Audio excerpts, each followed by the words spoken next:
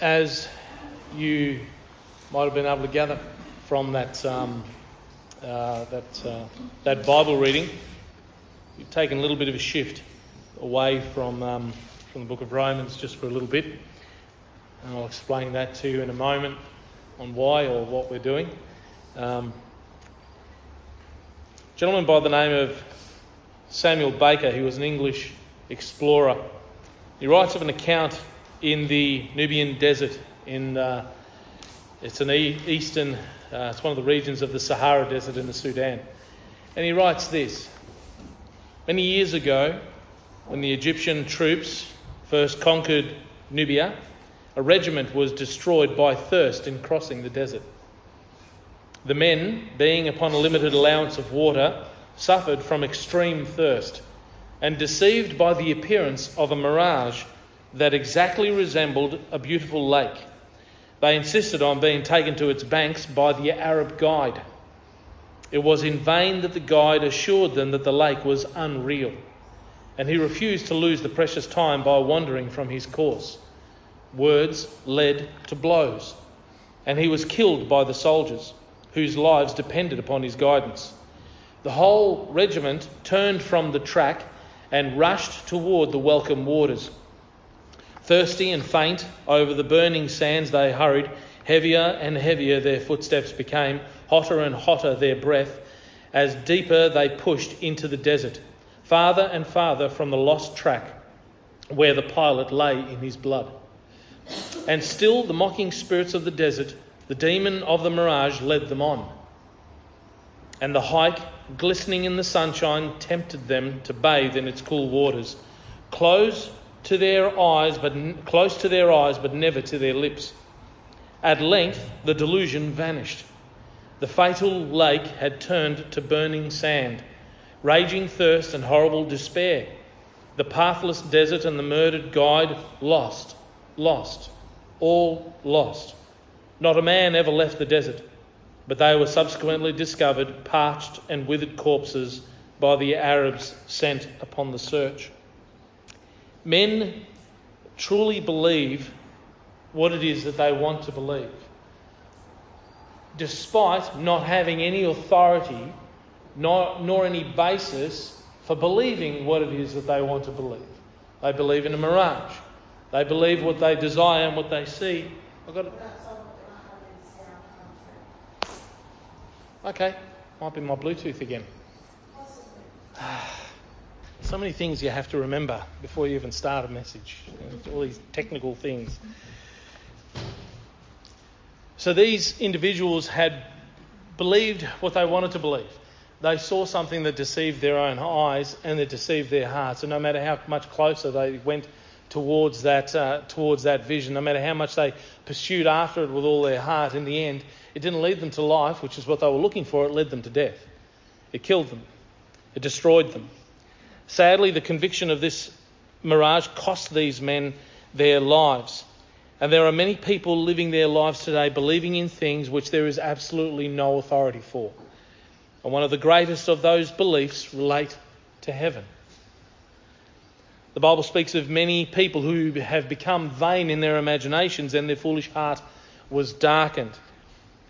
This is, in many people, a desire for something to be true that, in spite of their own natural tendencies for wanting proof of all things in other parts of life, they can't give an inch that their hope indeed might be false. And this is the view of many people with respect to heaven today. So we're going to be going into a new study. We're going to be going into a study that I really felt the need to just park the book of Romans again for a little while.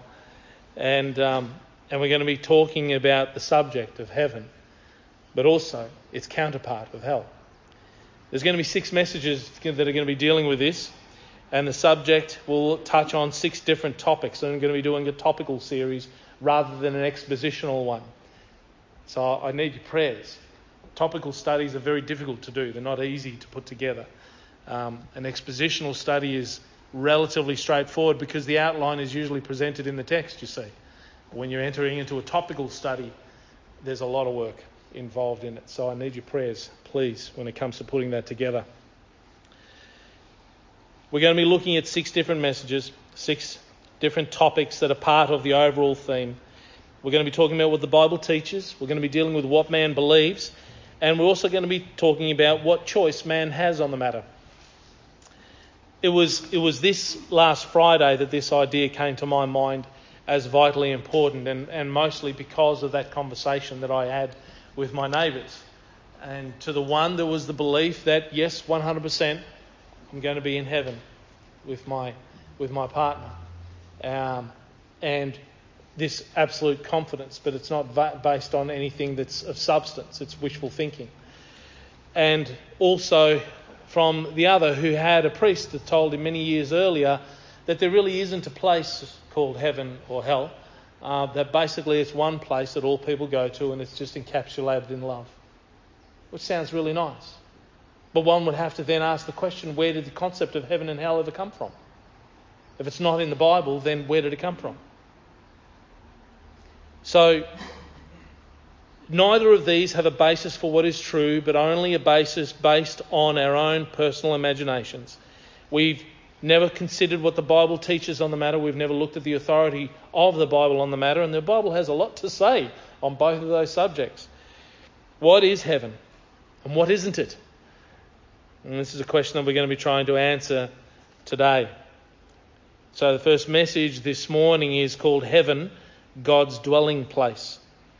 And the second will be Heaven, Future Home. And the third will be Heaven, Citizenship, and what that means. So let's pray. Heavenly Father, I will, as in every message, need your help this morning to be able to expound the wonderful truth of the Scriptures, to be able to bring its clarity forth to your people, that all may know, dear Lord, the wonderful joy and the wonderful hope that is awaiting all those who believe. I pray, dear God, that you would be with me, and that you might strengthen your people, open their ears to the truth of the Word of God, and let it in every way, dear Father, sink down into their hearts with joy. We give you thanks in Jesus' name. Amen. Firstly, I just want to ask, you guys okay with the... You got... Well done. Good one. Okay, no worries. You'll be cold? Yeah? I will turn that down or off or low. Off is good. Off is fine. I'm happy with off. Okay, not a problem. First, the dwelling of God. Kes gave a bit of an outline with respect to that in the book of Kings. We'll touch on that again in a moment.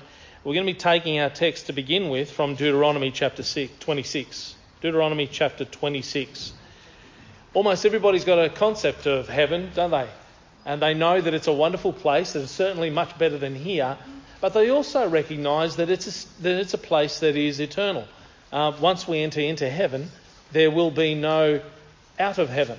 So it's a permanent place. It's a place that we're going to be staying at. And that is almost enough to be able to really give us an inroads into the entire idea of heaven. Yet there is so much more. Since there has never actually been any other person apart from Christ who has dwelt in heaven and come back to tell us about it, there has to come an understanding of heaven through revelation. It has to be through revelation. In other words, it has to be through the Bible, and the Bible only. Deuteronomy chapter 26. We're going to be moving mostly in one direction. So we're going to be starting in Deuteronomy, and we're going to be moving forward through the Bible in general terms as we go. Deuteronomy 26, verse 15. Look down from thy holy habitation, from heaven, and bless thy people Israel, and the land which thou hast given us, as thou swearest unto our fathers, a land that floweth with milk and honey. We're told in this passage that heaven is a holy habitation. It's a holy habitation. It's important that the writer looks at this and he sees this as what it is, and that is a holy habitation. And then it's somewhere that God looks down from. He's speaking to God. in this prayer. He's writing about the Lord in this prayer. Look down from thy holy habitation. So we understand that this place, heaven, is a holy place. It is a pure place. There is nothing that would defile heaven. Nothing that can come against heaven. There's no darkness in it. It's just light.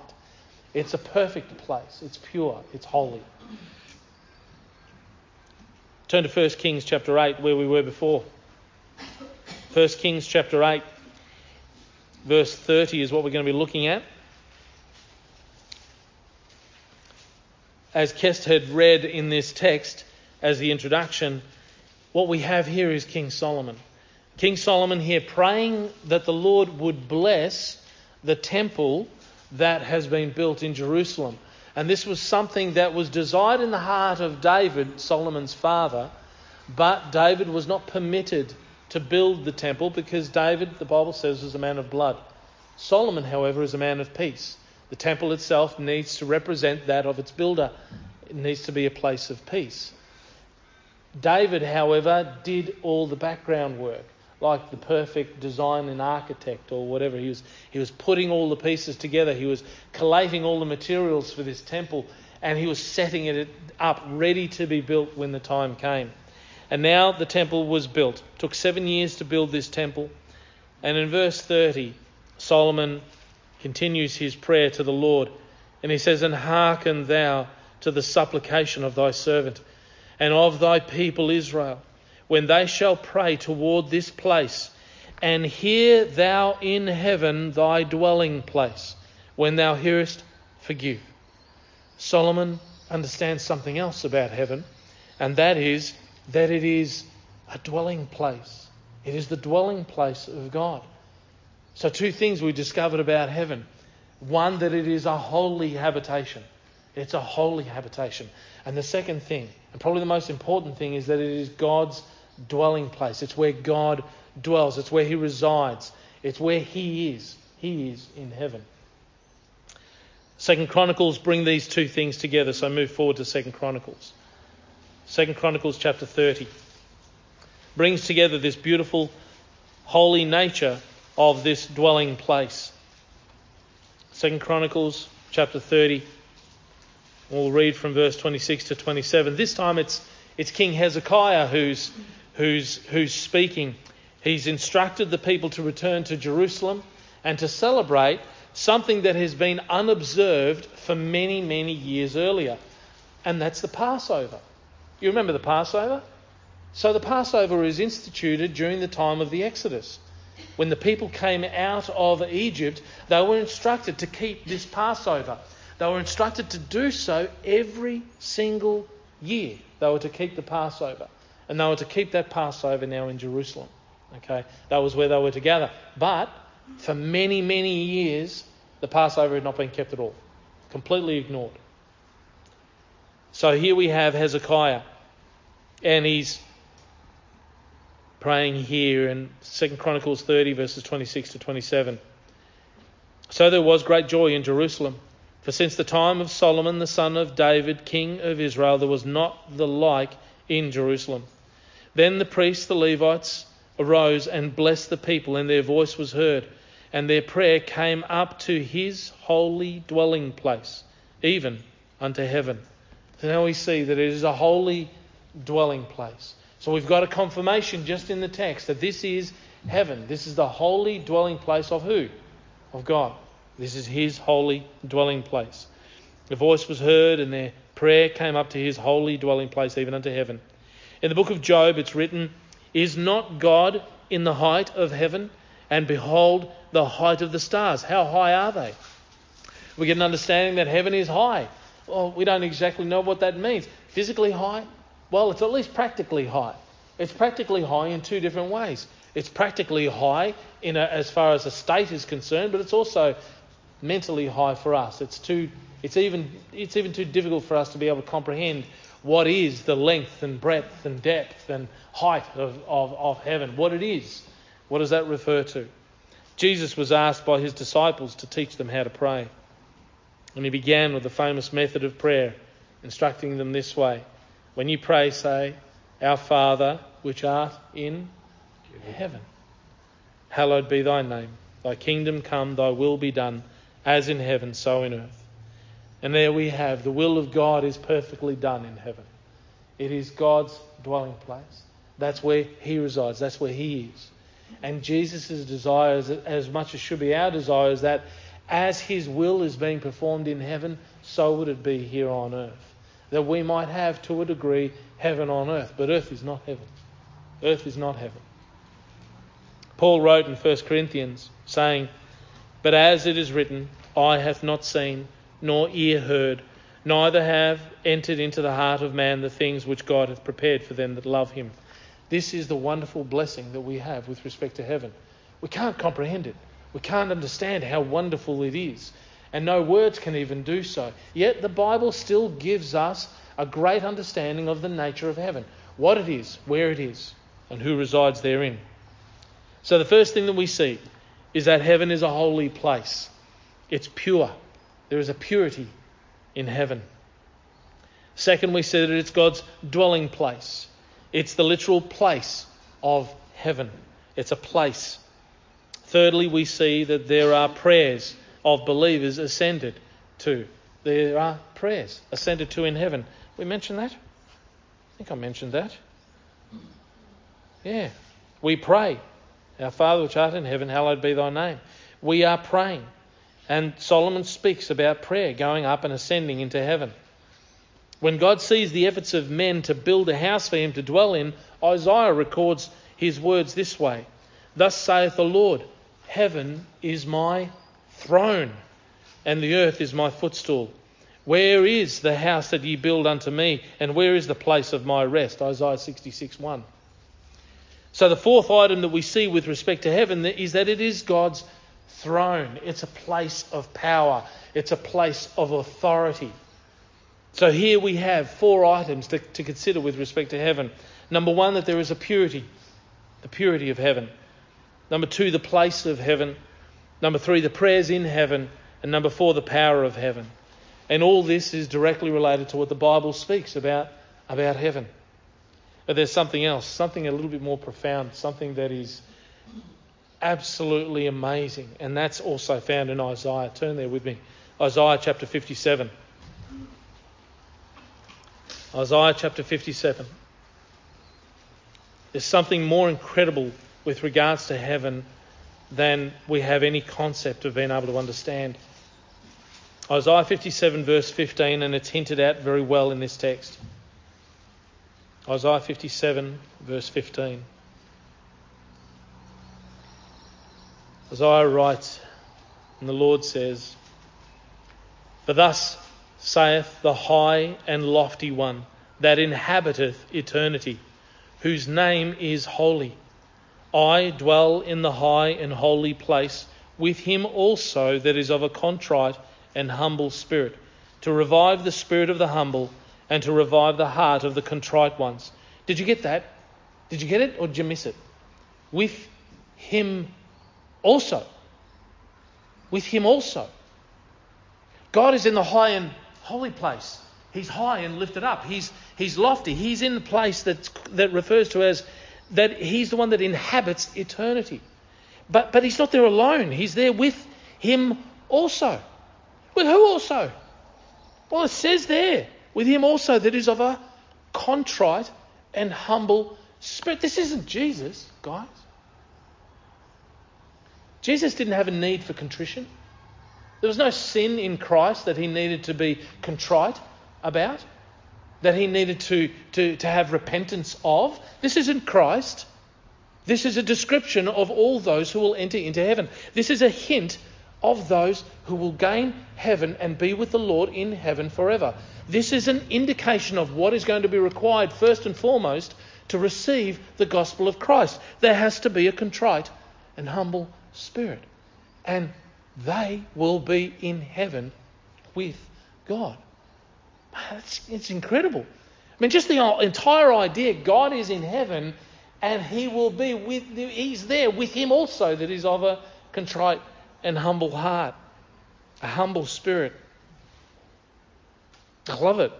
This is a huge hint in the scriptures that there are going to be people in heaven. Can you get your hand around that? There are going to be people in heaven. Heaven is eternal. Also, we see that in that text. He that inhabiteth eternity. For thus saith the high and lofty one, that inhabiteth eternity. In other words, heaven is permanent. It's permanent. There's no end respecting heaven. When we've been there 10,000 years, bright shining as the sun. We've no less days to sing God's praise than when we'd first begun. This wonderful last verse of Amazing Grace gives just a hint of the permanent eternal scope of heaven. And I say it's just a hint because I'm not really 100% sure if heaven is actually measured by time. Is it measured by time? We really don't know, to be perfectly honest. We know that God inhabits eternity. Is eternity respectful of time? God inhabited eternity well before He created the heaven and the earth. And when He did create the heaven and the earth, we know that time began. It says in the beginning, there was a beginning. There was a beginning. What does the beginning refer to? The beginning of what? Beginning refers to time. In the beginning, God. In the beginning, what? In the beginning, God. Well, God was already there. When? At the beginning. At the beginning of what? At the beginning of time. He was already there. He inhabited eternity. So again, 10,000 years, I don't know. What is time? I find that impossible to conceive of in my own limited imagination and mind. And you understand that old saying that if the God that we love and serve is big enough for our minds, He's not big enough for our needs. So there's going to be things that we don't understand. So here we have now an understanding that the purity of heaven, the place of heaven, the prayers in heaven, the power of heaven, the permanence of heaven, and the people of heaven. So let me bring this together, this point. Heaven is the dwelling place of God. And if God did not dwell in heaven, heaven would not be heaven. Heaven would not be heaven. It's heaven because God is who God is. That's why it's heaven. It's heaven because Jesus Christ is who He is. And that is the reason why heaven is heaven. And to be perfectly honest, I have no interest whatsoever in going to heaven unless my God is there. No interest whatsoever. It'd be an empty, shallow place if God was not there. Heaven is heaven because God is there. It's His dwelling place. But more importantly, it's a place with people. With people. It just blows me away. The Bible also speaks about that we are seated now in heavenly places. We have our conversation in heaven. Now, conversation, you understand, you remember what I referred to with regards to conversation. The Bible presents the word conversation as manner of life. Yeah? Our manner of life right now is in heaven. We are in heaven already with the Lord. There's something that's really unique about this, and I can't understand it. But the Bible makes it plain. The Bible tells us that we already are seated in heavenly places with Christ. Second point, and there's really only 2 or 3 points this morning, is the vanity of man, because we alluded this in the beginning of the message. Why is it that man would dream up his own view of heaven and who it is that will enter in? The Bible warns us continually about vain imaginations, ideas that are false, notions that are untrue yet believed as true, that man would choose to believe a lie, a mirage. A mirage that will ultimately find them parched with thirst, looking for a well of water but finding none. Finding none. Jesus spoke of the true water of life, didn't He? He spoke of that true water of life, and having drunk thereof, man will no longer thirst. John 4:14, He says, whosoever drinketh of the water that I shall give him shall never thirst. But the water that I shall give him shall be in him a well of water springing up into life, into everlasting life. Yet far too many look to a mirage to quench their thirst. Turn your Bibles to Romans chapter 1. Romans chapter 1.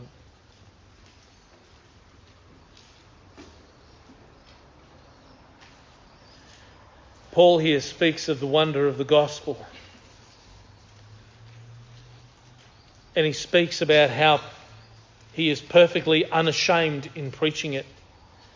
Because the gospel is the truth.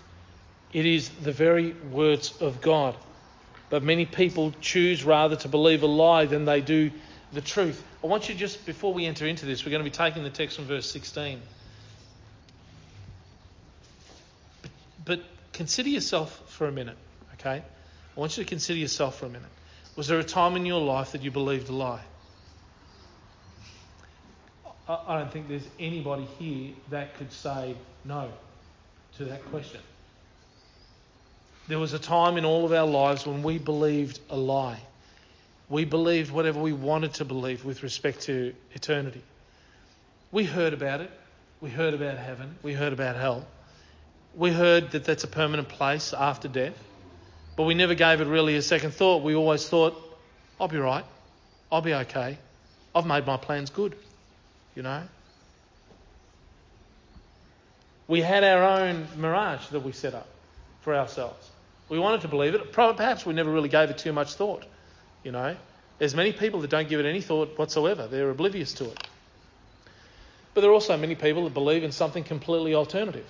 We might touch on a couple of those things, but it's vanity even entertaining them because it's all vanity. But Paul gives us a really good understanding in this text on what's happened to the mind of man, how the mind of man has completely degraded to the point that they believe their own imaginations. Have a look from verse 16. And we'll read to 25. Paul writes, "For I am not ashamed of the gospel of Christ, for it is the power of God unto salvation to everyone that believeth, to the Jew first and also to the Greek. For therein is the righteousness of God revealed from faith to faith, as it is written, the just shall live by faith. For the wrath of God is revealed from heaven against all ungodliness and unrighteousness of men, who hold the truth in unrighteousness. Because that which may be known of God is manifest in them, for God hath showed it unto them. For the invisible things of him from the creation of the world are clearly seen, being understood by the things that are made, even his eternal power and Godhead, so that they are without excuse. Because that, when they knew God, they glorified him not as God, neither were thankful, but became vain in their imaginations, and their foolish heart was darkened. Professing themselves to be wise, they became fools." Note something really important before we go on. The guide that was hired by the soldiers in that great Namibian desert knew the truth. He knew the truth. He knew that the men were seeing a mirage, a false image of water, an image that was in line with what they wanted to be true. But rather than believe the man who knew the truth, who they hired to lead him to safety, to lead them to safety, they killed him. They killed him. This is what occurs every time someone says, your friend, your father, your mother, your brother, your son, your sister, your daughter is in a better place. Is in a better place. Even though they were never shown the way, or even when they were shown the way often, but they rejected the way and turned, like sheep, turning to their own way. Paul goes on in verse 23 and he writes, "And changed the glory of the uncorruptible God into an image made like to corruptible man, and to birds, and four-footed beasts, and creeping things. Wherefore God also gave them up to uncleanness through the lust of their own hearts, to dishonour their own bodies between themselves, who changed the truth of God into a lie, and worshipped and served the creature more than the Creator, who is blessed forever. Amen." It was not only heaven that they could not get right, but it was primarily the way to heaven that they corrupted. They brought glory in vanity. They worshipped the creature and not Christ. They change the truth of God into a lie. This is subversion within our own minds, and we subvert within our own minds that which is against our own souls. That which is against our own souls. And we don't even know we're doing it. How unreal is that? You know, I love it. I find it incredible. I see people who desire to have a proof of God, yet they don't desire to have a proof of anything that they believe. They want to see proof that God exists, and I would answer to them exactly what that 17-year-old girl said to me, and that was, open your eyes and look around. But they don't want to open their eyes. So the invisible things of Him from the creation of the world are clearly seen, being understood by the things that are made. It's not just faith on faith that we believe. We see the evidence of the creation manifested in God. There had to be a creator. We recognise that.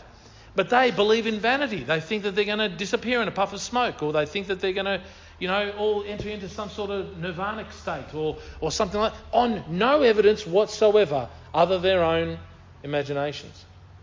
And the world is doing this, and the world is running headlong into a lie.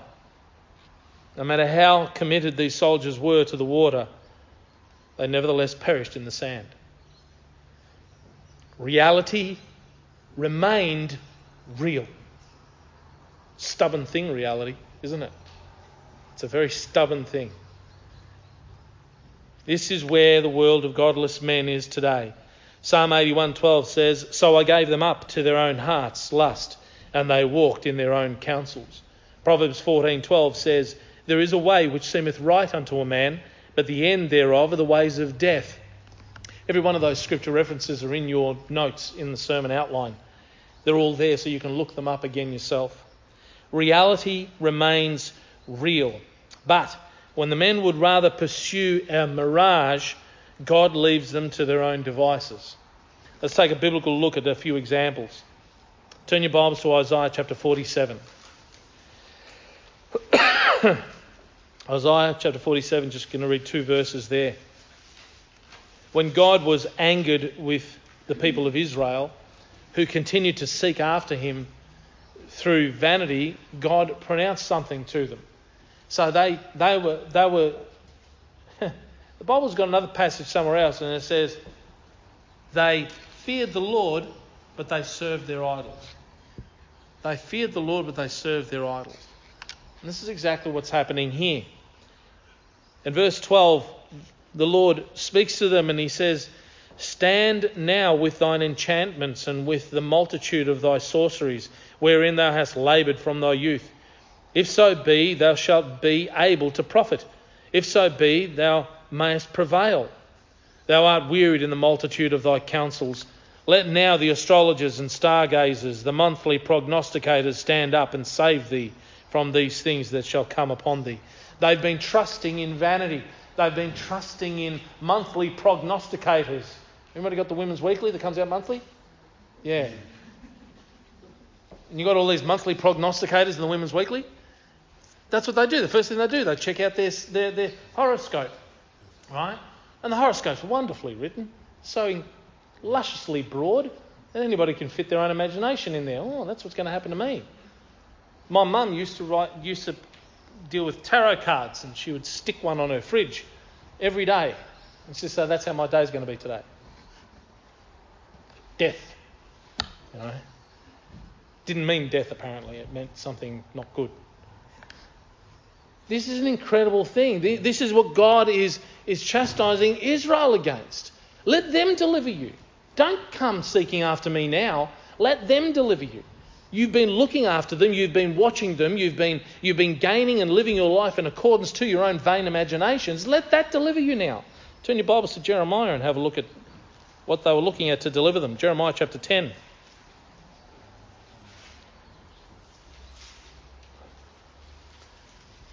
Isaiah, Jeremiah, the next book.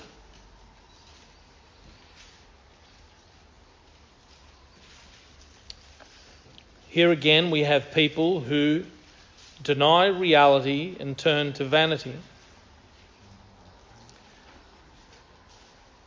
going to read from 3 to 16 here because you want to get the entire picture of this. It's an incredible thing. This is one of the customs of the people that the Lord sees as vain. Jeremiah chapter 10, verse 3 to 16. See if you can recognise anything within this. For the customs of the people are vain. For one cutteth a tree out of the forest, the work of the hands of the workmen, with the axe. They deck it with silver and with gold. They fasten it with nails and with hammers, that it move not. They are upright as the palm tree, but speak not. They must needs be born, because they cannot go. Be not afraid of them, for they cannot do evil, neither also is it in them to do good. For as much as there is none like unto thee, O Lord, thou art great, and thy name is great in might. Who would not fear thee, O King of nations? For to thee doth it appertain, for as much as among all the wise men of the nations, and in all their kingdoms there is none like unto thee. But they are altogether brutish and foolish. The stock is a doctrine of vanities. Silver spread unto the plates is brought from Tarshish, and gold from Uphaz. The work of the workmen and of the hands of the founder. Blue and purple is their clothing. They are all the work of cunning men, but the Lord is the true God. He is the living God, and an everlasting King. At his wrath the earth shall tremble, and the nations shall not be able to abide his indignation. Thus shall ye say unto them, the gods that have not made the heavens and the earth, even they shall perish from the earth, and from under these heavens. He hath made the earth by his power, he hath established the world by his wisdom, and hath stretched out the heavens by his discretion. When he uttereth his voice, there is a multitude of waters in the heavens, and he causeth the vapours to ascend from the ends of the earth. He maketh lightnings with rain, and bringeth forth the wind out of his treasures. Every man is brutish in his knowledge. Every founder is confounded by the graven image. For his molten image is falsehood, and there is no breath in them. They are vanity, the work of errors. In the time of their visitation they shall perish. The portion of Jacob is not like them, for he is the former of all things, and Israel is the rod of his inheritance. The Lord of hosts is his name. I like that. They are vanity and the work of errors. In the time of visitation they shall perish. Reality will remain real in the end. There's another passage in Isaiah, and I love the one in Isaiah. It's a little bit more lengthy than that, but it probably gives you another indication of this vanity. And he speaks about them, how the workman chops a tree down from the forest, and he brings it down, and then part of it then he chops it up, and he makes himself a fire, and he cooks by the fire, and he enjoys the fire, and he's also warmed by the fire, and he sees it and he says, I am warmed. And then he eats from the meat that he cooks on the top of the fire, and then the residue of the tree he makes an idol, and he falls down and he worships the idol. And Papa goes on and he says, does not man see? Part of it I've used to warm myself with, the other part of it I've cooked and made food on, and the other part I've made myself a golden an image to worship and fall down and say, deliver me. They worship at the stock of a tree. They don't consider. Neither is it in them to do good. Is there not a lie in my right hand? And this is exactly the vanity of people with respect to heaven. They don't want to see. Yes, heaven is real. 100% it's real. 100% heaven is real. It is the dwelling place of God. And it is the place of God. And it's also there for people. People are there. But there is only one way to access heaven, and it's not through their vain imaginations. Jesus told Nicodemus why it is that people prefer to make up their own vision of heaven and how to get there. You want to turn there with me? John chapter 3. John chapter 3. And it's not due to a lack of knowledge. And it's not because they have not been told. John chapter 3. We're going to skip verse 16 because everybody knows verse 16. We're going to skip verse 17. Most people know that one too. We'll skip verse 18. Let's just dive straight into 19 to give the understanding of why the condemnation has come upon the world that rejects God and rejects his Christ. Verse 19 is the reason. And this is the condemnation, that light is come into the world, and men loved darkness rather than light, because their deeds were evil. preacher of Ecclesiastes wrote, "Lo, this only have I found, that God hath made man upright, but they have sought out many inventions." Many inventions. Turn your Bibles while you're there to Ephesians chapter 4. Ephesians chapter 4.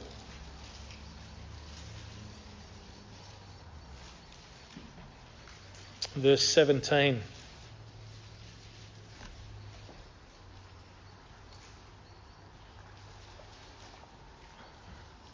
Ephesians 4:17. Paul writes, "This I say therefore, and testify in the Lord, that ye henceforth walk not as other Gentiles walk, in the vanity of their mind, having the understanding darkened, being alienated from the life of God through the ignorance that is in them, because of the blindness of their heart, who, being past feeling, have given themselves over unto lasciviousness, to work all uncleanness with greediness. But ye have not so learned Christ." There is a vanity in the mind of the Gentiles. It's really interesting because Paul here writes to the Gentiles. He's writing to Gentiles. He's writing to Gentiles who have believed the gospel of Christ, who have now the light of the Lord within their lives, and their minds are open, their minds are awake. I don't know if you recognise this. Did this ever happen to you when you were born again? Did all of a sudden everything make sense? Everything in the world sort of makes sense today. I didn't realise it didn't really make sense until after I was saved. Now all of a sudden there was clarity. Everything makes perfect sense. Why? Because now I have a biblical worldview. I've got a worldview through the scriptures that tells me everything that is going on in the world today makes perfect sense. Only, however, from the biblical worldview. It's only from the book that we understand what's going on. But you need to have the Spirit of God in you to be able to see that. Otherwise, we walk as the Gentiles walk, in the vanity of their own mind, having the understanding darkened. And the understanding is not darkened because of any other reason other than our own desires. We didn't want to know. We didn't want to believe the truth. Do you remember Paul? Paul used to be Saul. Paul was Saul. Saul was the persecutor of the brethren. He was a persecutor of the church. And he says that grace was given to him because he did what he did ignorantly. Okay? But there seems to be a difference in his ignorance to the ignorance of the Gentiles that he's speaking about here. And the difference seems to be a willful one. Remember, there was other Jews also that went against the gospel of the Lord Jesus Christ. They were willfully ignorant, and this is what we see here. Reality is indeed a stubborn thing. It's immovable, no matter how hard people scream to believe a lie. But deception is the mark of the last days. Deception is the mark of the last days.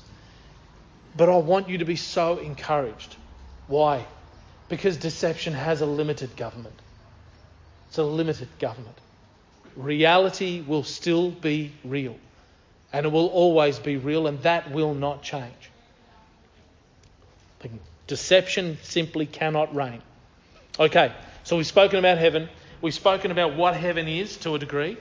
We've spoken about the vanity of men's mind. But now the most important question for us is, we recognise that there's people in heaven, but who goes there? Who goes there? Last point, and I'll close on this. We've seen what it is. We've seen what heaven is not.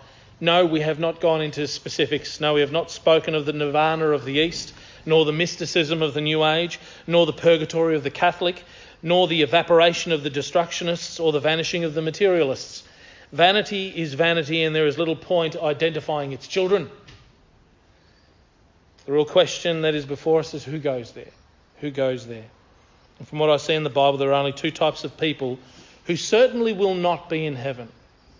These are the two types of people who I do not believe in any way will be in heaven.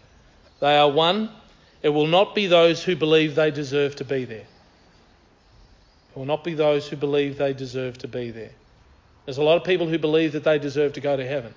They won't be going to heaven. And it will not be those who prefer darkness to light. It will not be those who prefer darkness to light.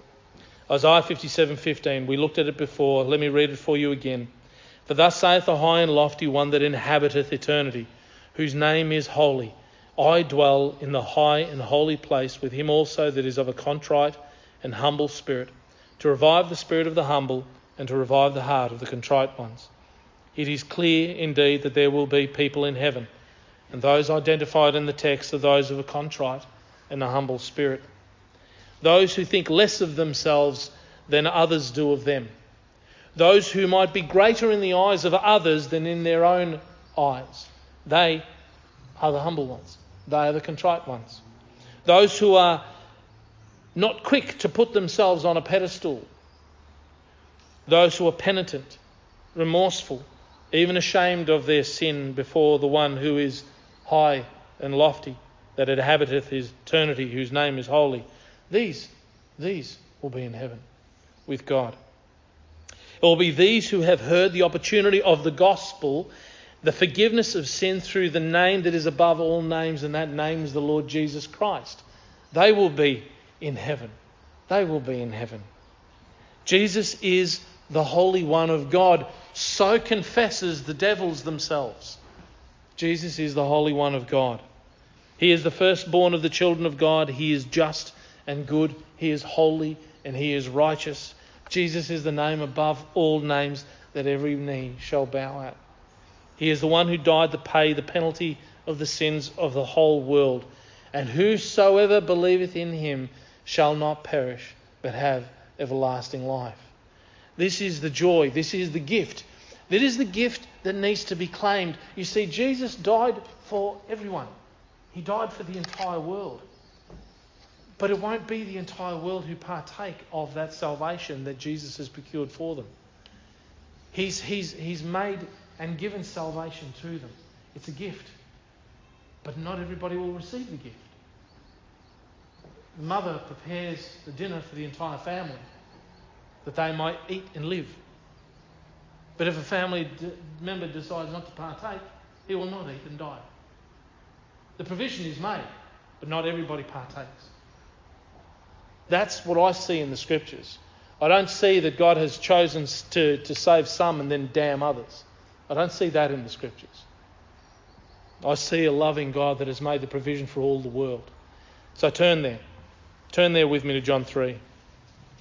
And let's this time include verse 16. And we'll take our text from verse 14 that we see the context of what Jesus was referring to. Some background. Jesus was speaking to a teacher, a master of Israel. And this master of Israel knows the Old Testament. Jesus was referring to the Old Testament. There was a time in the book of Numbers where these fiery serpents were biting the people and the people were dying. They were dying all over the place. And Moses had prayed that the Lord would provide a way for them, that he would have mercy for the people. And the Lord had instructed him and he said, I want you to make a brazen serpent and I want you to put it on a pole, on a tree in the wilderness. All who behold that serpent will live and they'll be healed. And we didn't know this at the time in the book of Numbers. It was a preview of Christ. Jesus Christ would be that serpent that would be lifted up. Picture of the serpent is a symbol of sin in the Scriptures. You know that. But the brazen serpent is also a picture of sin judged. Okay? It's a picture of judgment and that it's high and lifted up. Jesus Christ became sin for us. The Scriptures teach us. Jesus was sin judged on the cross. Now he brings to light that to Nicodemus, and he says this in verse 14. And as Moses lifted up the serpent in the wilderness, even so must the Son of Man be lifted up, that whosoever believeth in him should not perish but have eternal life. For God so loved the world that he gave his only begotten Son, that whosoever believeth in him should not perish but have everlasting life. For God sent not his Son into the world to condemn the world, but that the world through him might be saved.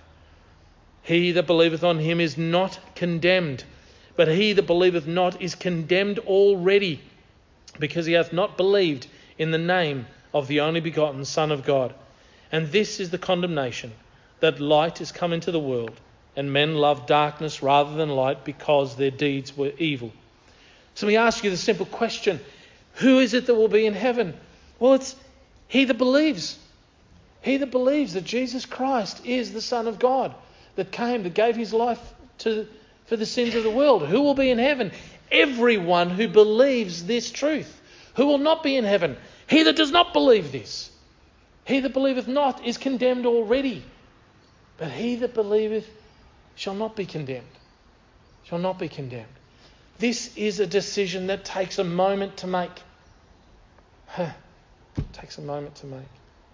Pastor, you're saying that just a person that has a 30-second prayer, Jesus, please forgive me and come into my life.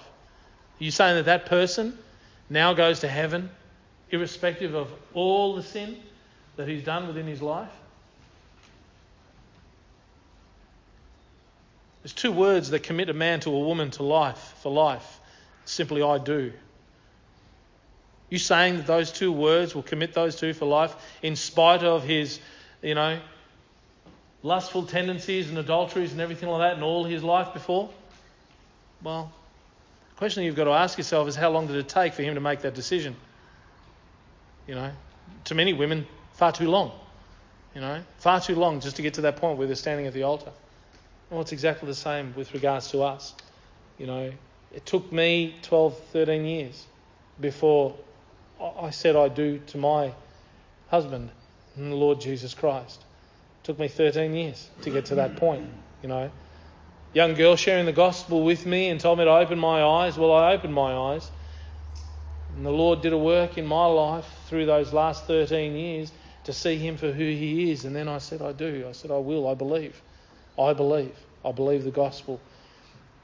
Why would a loving God make salvation so difficult? Why would he make it difficult? Why would he not make it simple? It is simple, and yet it seems to be a stumbling block. And it's able to abase the proud.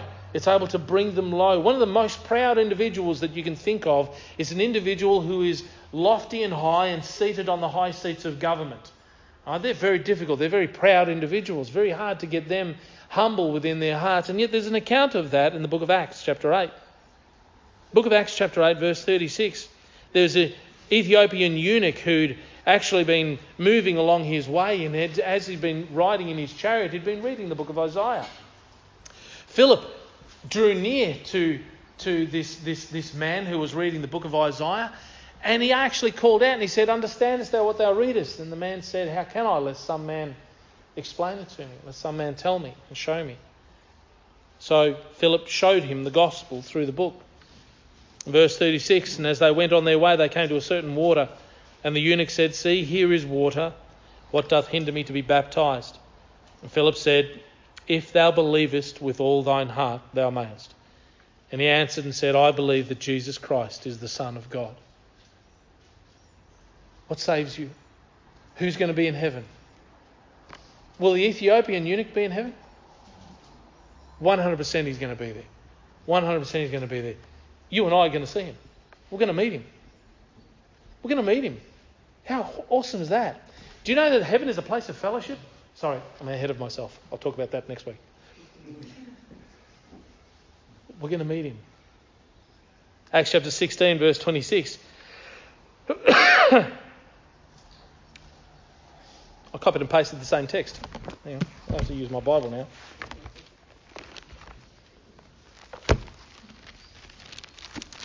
Acts chapter 16. There's another event that happens here. There's a few men in prison at the time, and they were singing and they were praising God. In prison, they were praising God. They were singing psalms and hymns. It was a beautiful time that they were sharing together. And then suddenly an earthquake had occurred. Acts 16, verse 26. Suddenly there was a great earthquake, so that the foundations of the prison were shaken, and immediately all the doors were opened, and everyone's bands were loosed.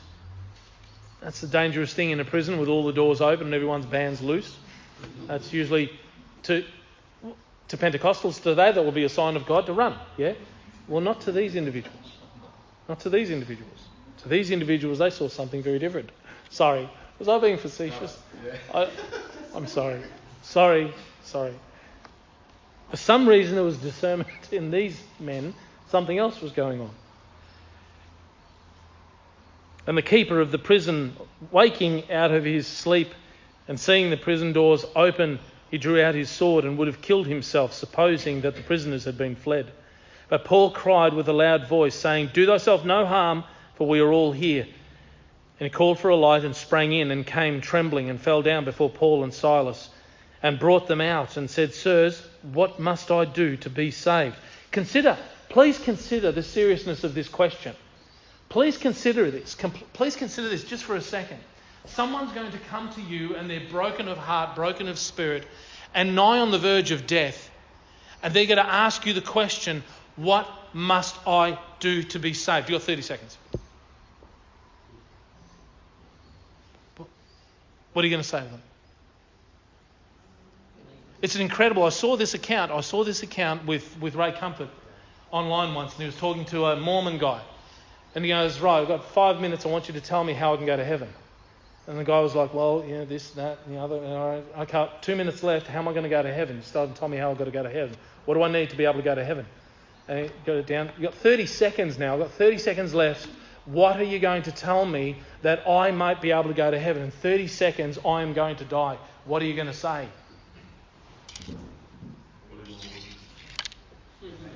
Exactly what it says here. One verse and one verse alone. And it tells them exactly. And they said, "Believe on the Lord Jesus Christ and thou shalt be saved and thy house." How long did that take? What must I do to be saved? Believe on the Lord Jesus Christ and thou shalt be saved. It is not difficult. It is not complex. It is not convoluted. It is simple. The gospel is simple. Believe on the Lord Jesus. Who shall not enter in? Who won't be there? Those who won't believe. Those who won't believe. Only those who believe on the Lord Jesus Christ will be saved. They are the ones who will be in heaven. Is that exciting? How simple is the gospel? Romans 5:1, "Therefore, being justified by faith, we have peace with God through our Lord Jesus Christ." Romans 10:9 says that if thou shalt confess with thy mouth the Lord Jesus and shalt believe in thine heart that God hath raised him from the dead, thou shalt be saved. How simple. How simple. Heaven is a place where God dwells. But there's people there. There's people there. Who are there? All who believe. Do you believe? Will you believe? If you don't believe, will you believe? Will you believe that Jesus Christ is Lord? Well, something that happens in your heart, I don't need to see raised hands. I don't need to have you come to the front. But you need to believe the Lord, and you need to believe it in your heart. And if you do, praise God. You're going to be one of those people that are in heaven. Let's pray. Heavenly Father, thank you, dear Lord, for the gospel of the Lord Jesus Christ. Perfect picture of the salvation and the hope that we have. An understanding of heaven, dear Lord, that perhaps we didn't know before. And yet, dear Father, so wonderfully presented in your scriptures. I pray, dear God, that you would continue to go before us, that you would strengthen us, that you would also, dear Lord, give us the quick wit within our own minds to be able to share with all people that if they believe in the Lord Jesus Christ, they shall be saved. I pray, dear Father, that you would give us not only, dear Lord, as you have given us your words, but you would give us the boldness to be able to share this simple truth. No matter, dear Lord, the cost. The time is short, dear Father.